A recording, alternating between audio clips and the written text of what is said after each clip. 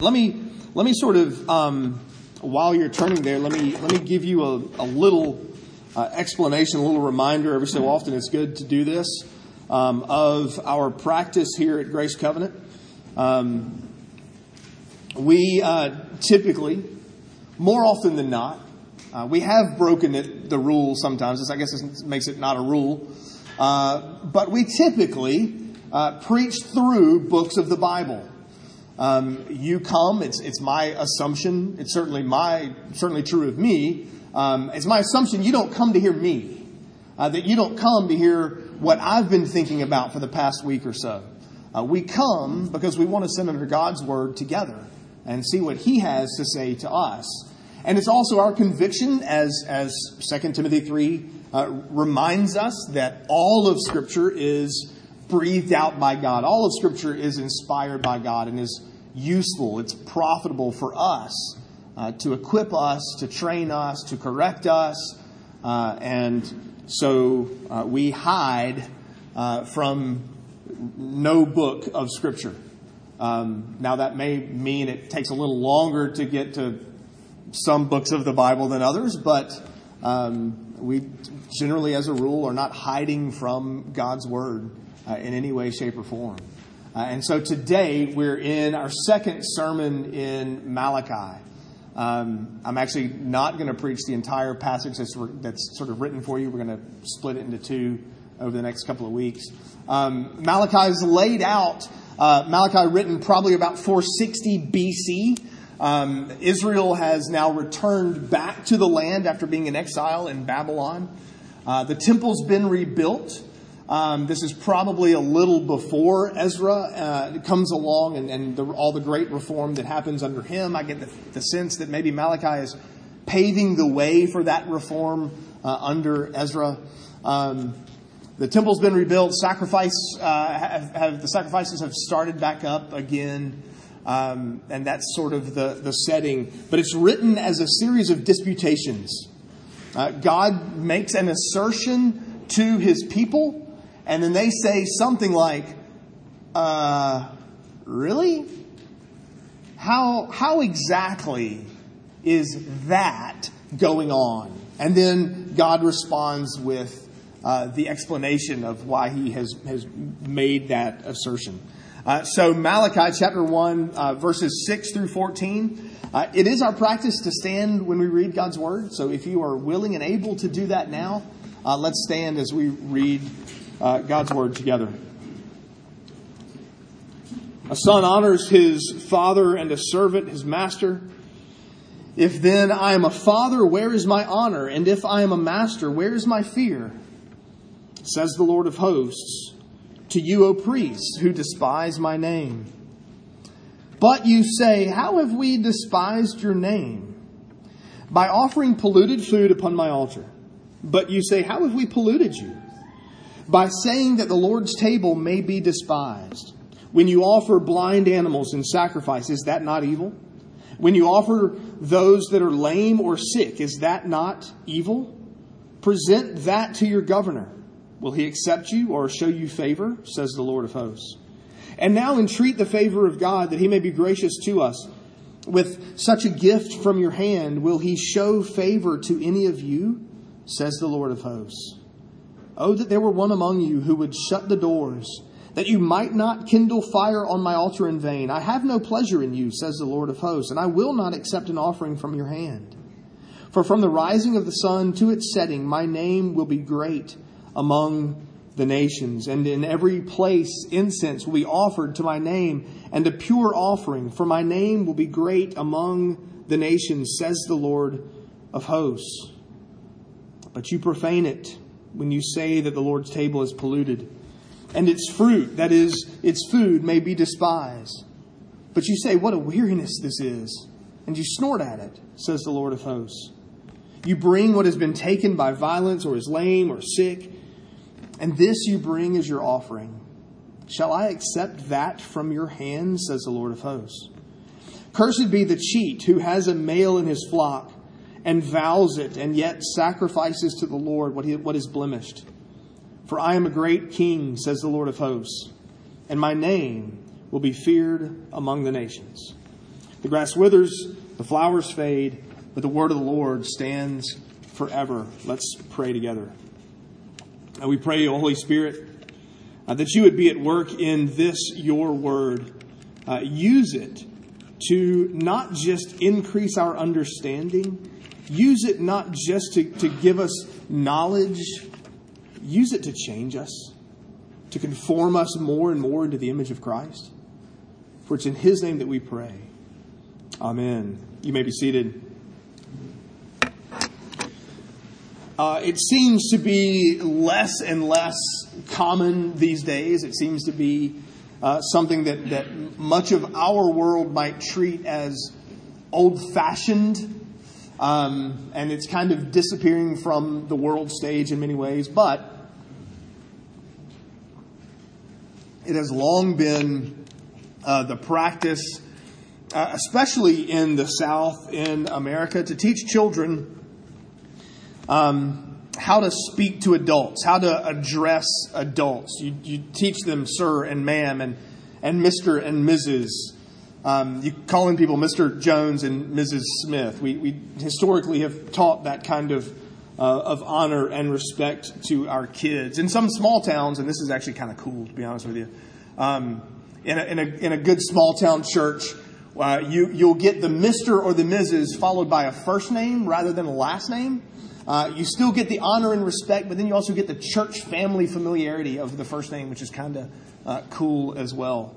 But it's typically been the case that we teach children to say Mr., Mrs., ma'am, sir, that sort of thing. The President of the United States, there's an office in the State Department whose whole job is to make sure that when the President of the United States goes to a foreign country, they know how to behave in said country.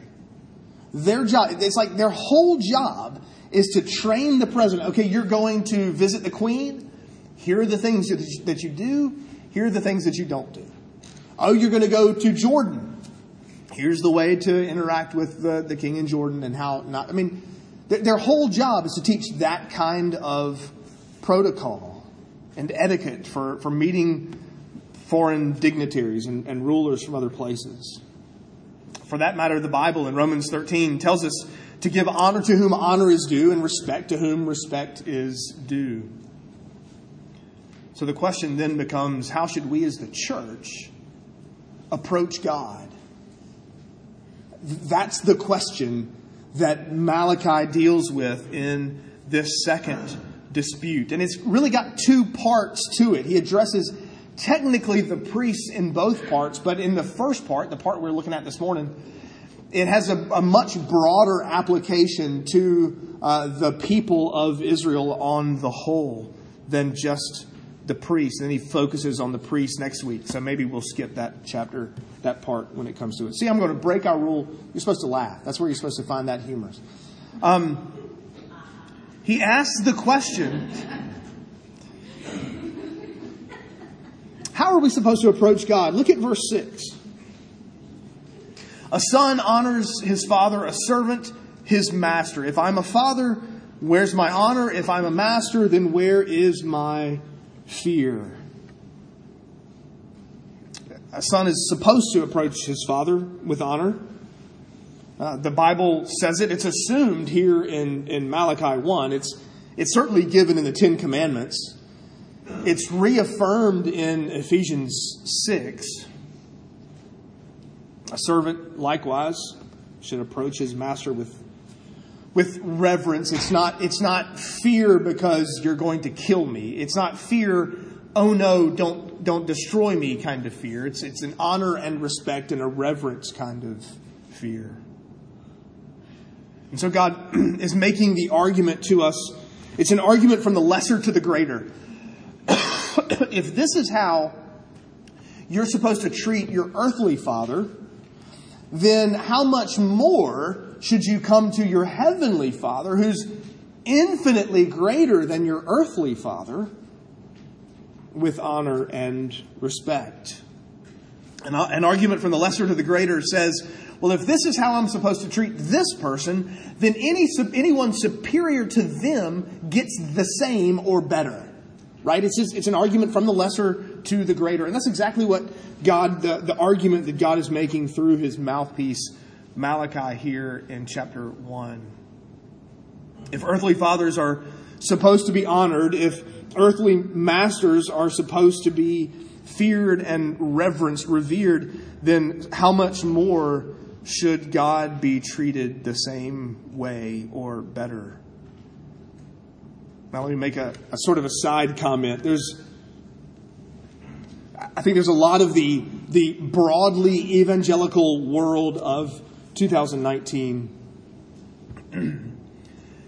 that would really balk at the idea of calling God a master. That sounds too oppressive in many people's minds. It sounds too that sounds too harsh. You can't call God your master, they might say. I think there's a lot in broadly evangelical world that would be uncomfortable with that word. But God is clearly our master. He's assumed to be here in this passage, even by himself. He's our Father and our Master. He's created us. He begat us, if you want to use some good old King James English. We exist because he brought us into our existence, and so he's our Father and our Master. Some of you perhaps grew up with fathers who left, who ran away, who didn't love you, who didn't care for you, who have modeled for you a poor example of this kind of father, of the kind of father that God is.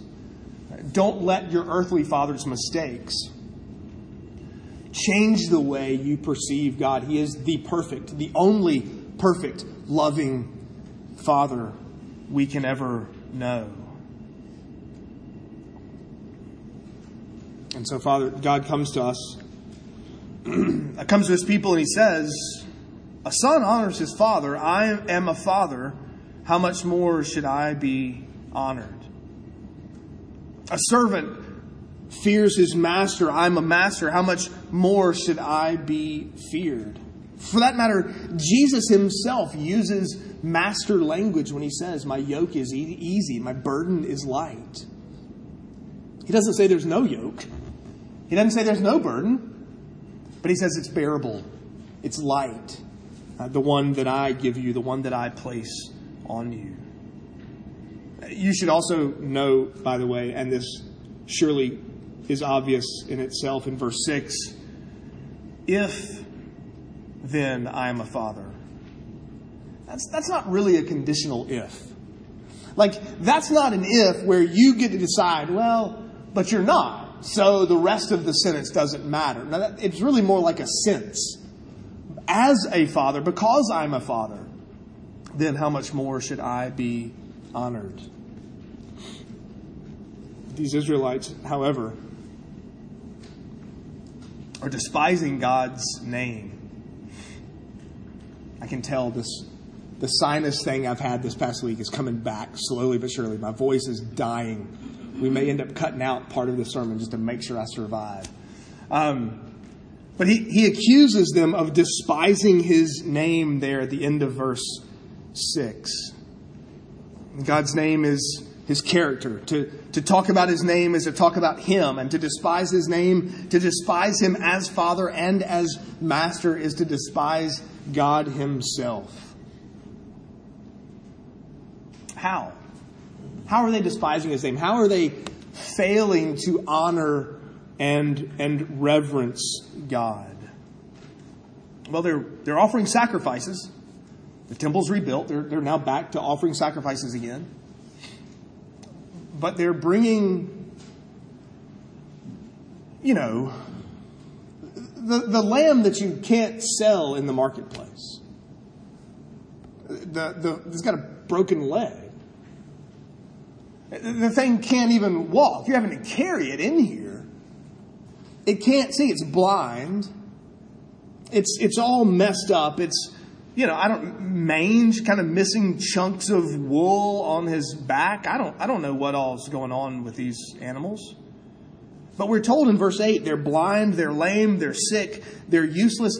In other words, there's absolutely nothing else that the people could do with these animals. Nah, let's just take them to God. He'll accept it. He'll love me anyway. He won't judge me for... look, I'm giving him an offering from my flock. See how great and wonderful that is? See how great and wonderful I am? That I would bring him this lame, blind animal from the flock. Do you give God the useless and the cast off? Or do you give God the best? That's the question. Do you give to God the sort of the crumbs that you can scrounge up? Or do you give to him the best? From a corporate worship standpoint, are you staying up all hours of the night on Saturday and dragging in here on Sunday and grumbling and complaining about the whole thing? Wishing you didn't have to be here. Maybe you're kind of thinking, well, it's God. He's already accepted me in Christ. He's really not going to judge me. He's not going to kick me out. So it really doesn't matter. He's going to love me anyway. So I can kind of, show up in here half-hearted and treat worship that way. Or even as we read a few minutes ago in our New Testament reading, technically we owe God more than just Sunday morning. We owe him every minute of every day, that our lives are to be sacrifices for him. Do we give him the best and the first and the greatest? Or do we, maybe when it's all said and done, I'll have some left over and I'll give some of that to God, maybe, possibly, perhaps. Time, money, energy, time with him, whatever the case may be. Back in Leviticus chapter 1, we have this, and we could go any number of places for this, by the way. What were the Israelites supposed to be bringing God? What kind of animals were they supposed to bring him? Leviticus 1, verse 3. If his offering is a burnt offering from the herd, he shall offer a male without blemish.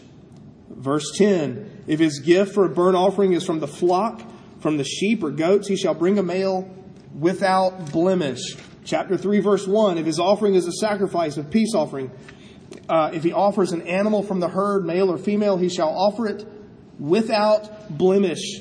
Verse 6 of chapter 3.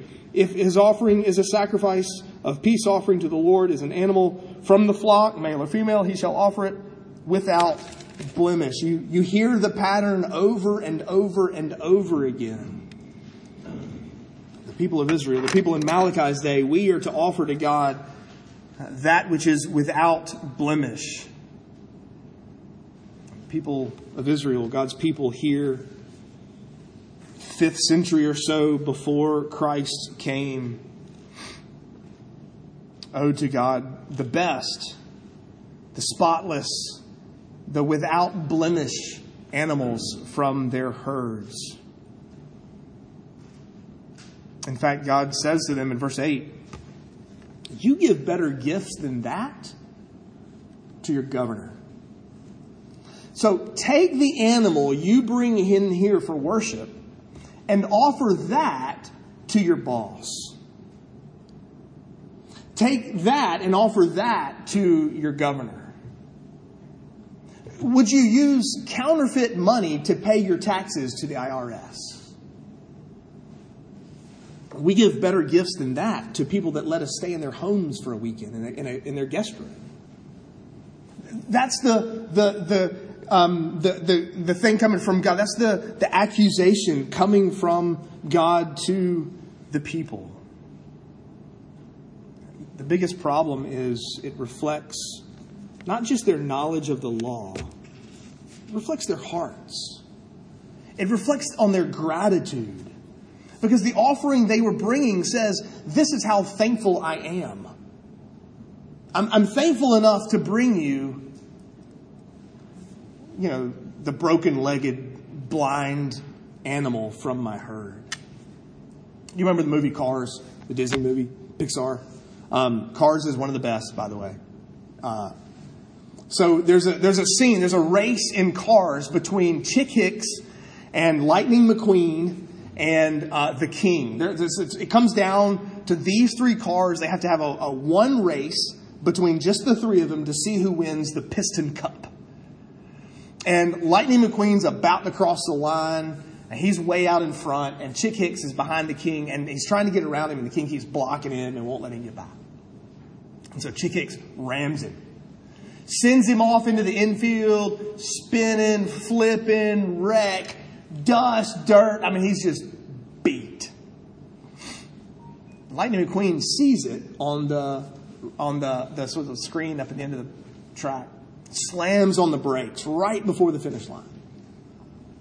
And so he goes back to help the king and says, I just think the king should cross the finish line in his last race. Well, so Chick Hicks wins.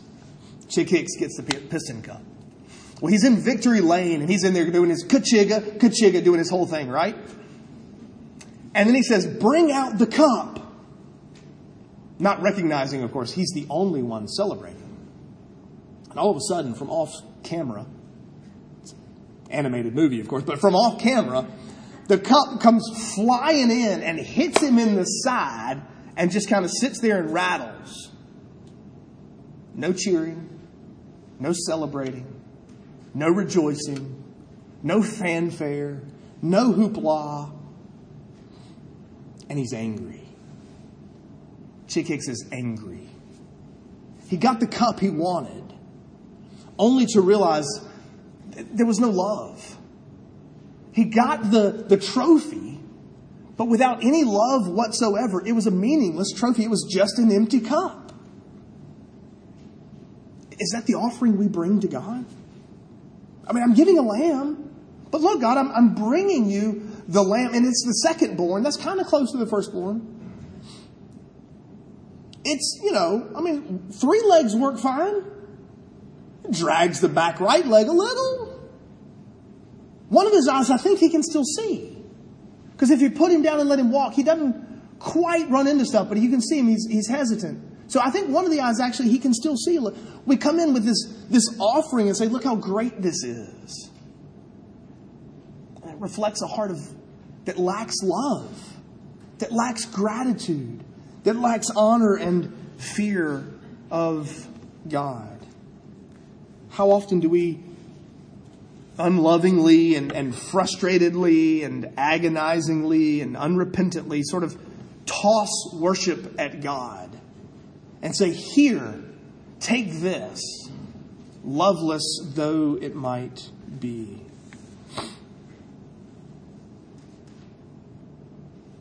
God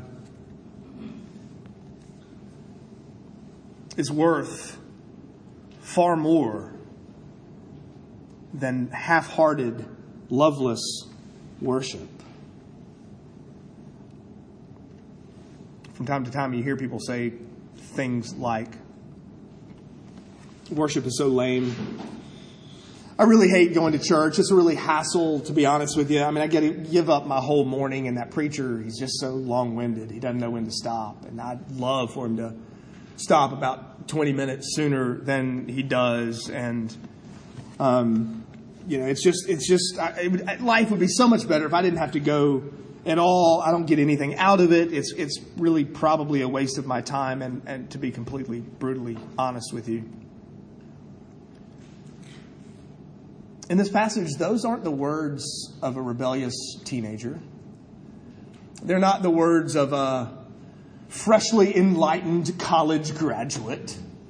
They aren't the words of a tired mom trying to get multiple kids out the door at once. They're God's words. Look at verse 10. It's God who says, "Oh, that there were one among you who would shut the doors, that you might not light that fire on my altar in vain. I have no pleasure in you, and I will not accept an offering from your hand." God says, I take no pleasure. God himself says, I might as well not even go. Better that the doors be closed than that you bring this lame, half-hearted, cast-off animal as an offering. Why is that such a big deal? Why is that such a big deal to God? For one, it says, I'm only this grateful. I'm only this thankful for your love. For another, it says, any old sacrifice will do to atone for my sin. Is that true? Jesus was perfect. Jesus had to be spotless. Jesus had to be without blemish.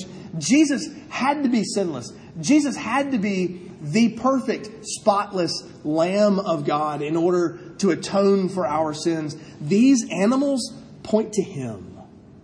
And when you bring lame animals into the temple in 5th century Israel, you're saying any old sacrifice is good enough. And God says, I'm going to give you my Son. I love you enough to give you my perfect Son. Not any old sacrifice will do. Only the sacrifice of my Son will do to atone for your sin. And notice too that this isn't, let me give this sacrifice so that God loves me. This section came after verse 2, where God says, I love you. Why have you loved us? I've loved you because I love you. In other words, we give not to gain His favor. We give out of gratitude for having already received it. We worship. We show Him honor and reverence in our daily lives, in corporate worship, and reflect the fact that we are thankful, grateful for salvation that is in Christ, the perfect, spotless, sinless Lamb who bled and died for you. Will we show God that kind of gratitude with the lives that we live, the honor and reverence we give to Him? We pray that He would grant that to us. Let's pray together. Father in heaven, we know we're unworthy of your love. We know that we're not deserving of your favor. In fact, we saw that last week in the previous passage. And certainly here, we're not giving to gain your favor. We're giving in response to it. Father, may it be that we love you because you first loved us. May it be that we are grateful for our salvation. We're grateful for our breath. We're grateful for our lives. We're grateful for the favor we've found in Christ. And may we show that favor in our lives, in the offering, the sacrifice we give to you. And Father, we thank you that it took a spotless Lamb without blemish, with no marks against Him, perfectly sinless, to live and gain righteousness that we could not, and who could then bleed and die and pay the debt that we owe. Father, we pray that you would grow in us a deeper gratitude for Christ, a deeper love and honor and fear for you. For it's in Christ's name that we pray. Amen.